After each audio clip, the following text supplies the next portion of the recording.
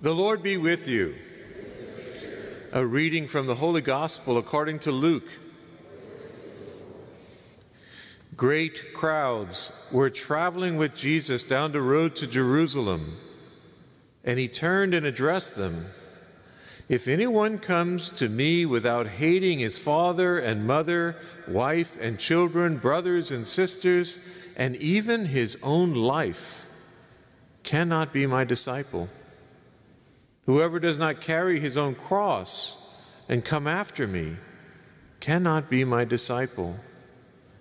Which of you wishing to construct a tower does not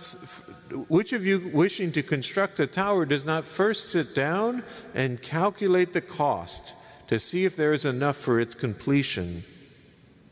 Otherwise, after laying the foundation and finding himself unable to finish the work, the onlookers should laugh at him and say, "This one began to build and did not have the resources to finish."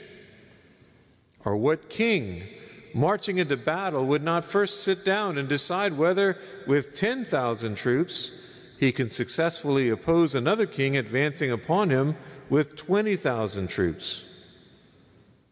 But if not, while he is still far away, he will send a delegation to ask for peace terms. In the same way, any one of you who does not renounce all his possessions cannot be my disciple. The Gospel of the Lord. Praise to you, Lord Jesus Christ.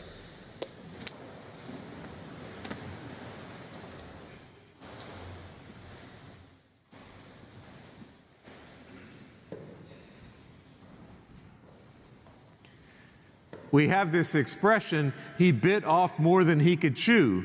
I'll give you an example from my own life of biting off more than I could chew. I was in Nicaragua with a bunch of younger Jesuits, actually Jesuits about half my age, and they wanted to take a hike up this mountainous forest mountain hill, and I said, well, I'll go with you. And they looked at me and they said, okay.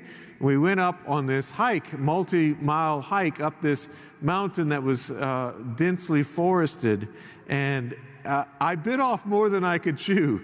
It was a really difficult hike. It was very wet, lots of mud, and I found myself sliding down parts of the mountain at several points. The worst part of it is that I'm grabbing onto tree trunks as I'm going down on these slides, and the tree trunks have thorns up and down the trunk of the tree. I want to ask God about this when I get to heaven. Like, why would you make a tree with thorns on the trunk? I bit off more than I could chew that day.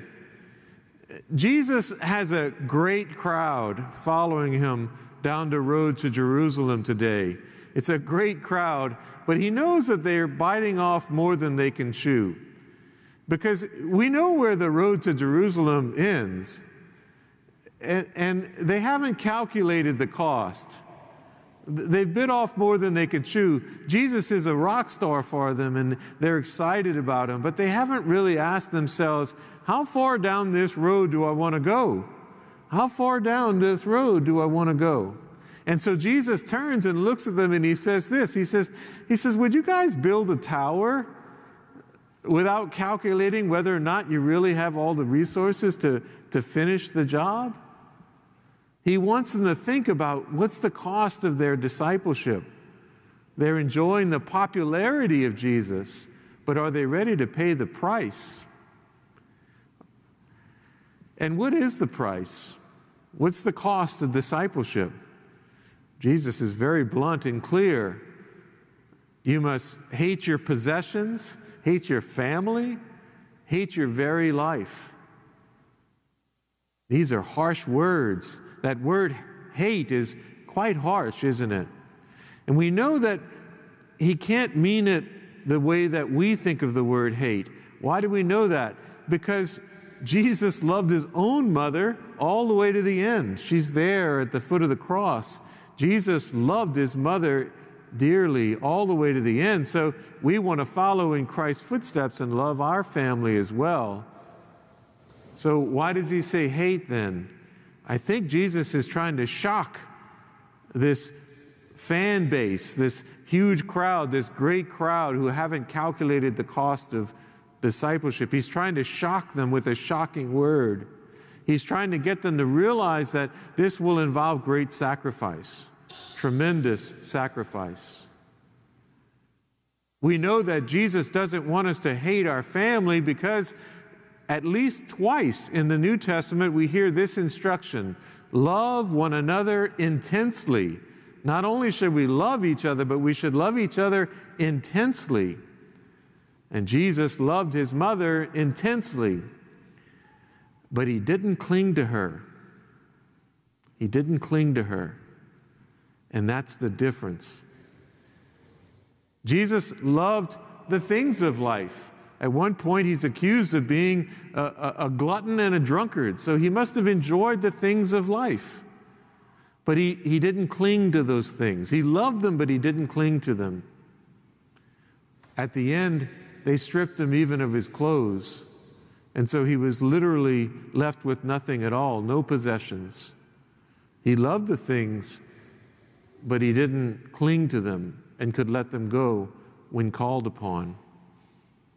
Jesus loved his mother intensely, but in John's gospel we hear him turn to John, the disciple, and say, "John, behold your mother." He loved her, but he didn't cling to her, and he was ready to let her go when the moment came. And Jesus loved his own life.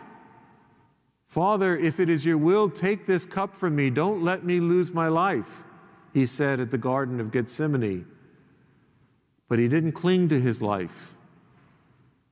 "Your will be done. Into your hands, Lord, I commend my spirit."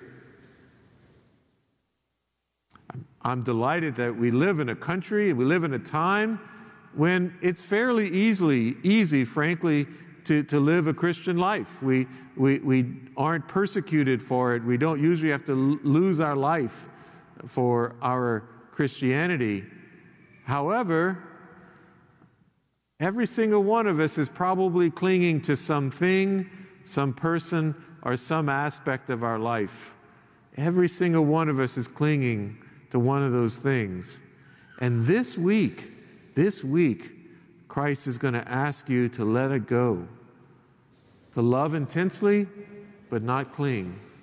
To hold each gift that God has given you with an open-faced palm, so that the Lord can give it to you freely and take it back freely. That's the cost of discipleship. That's the hard news for today. Here's the good news. Beyond Good Friday is Easter Sunday. And Jesus says that those who have given up all of these things will receive 100-fold. And we believe him when he tells us that. We believe that if we indeed let it all go, Christ will give it all back to us. And this time it'll be blessed and consecrated and in his love and in his loving arms.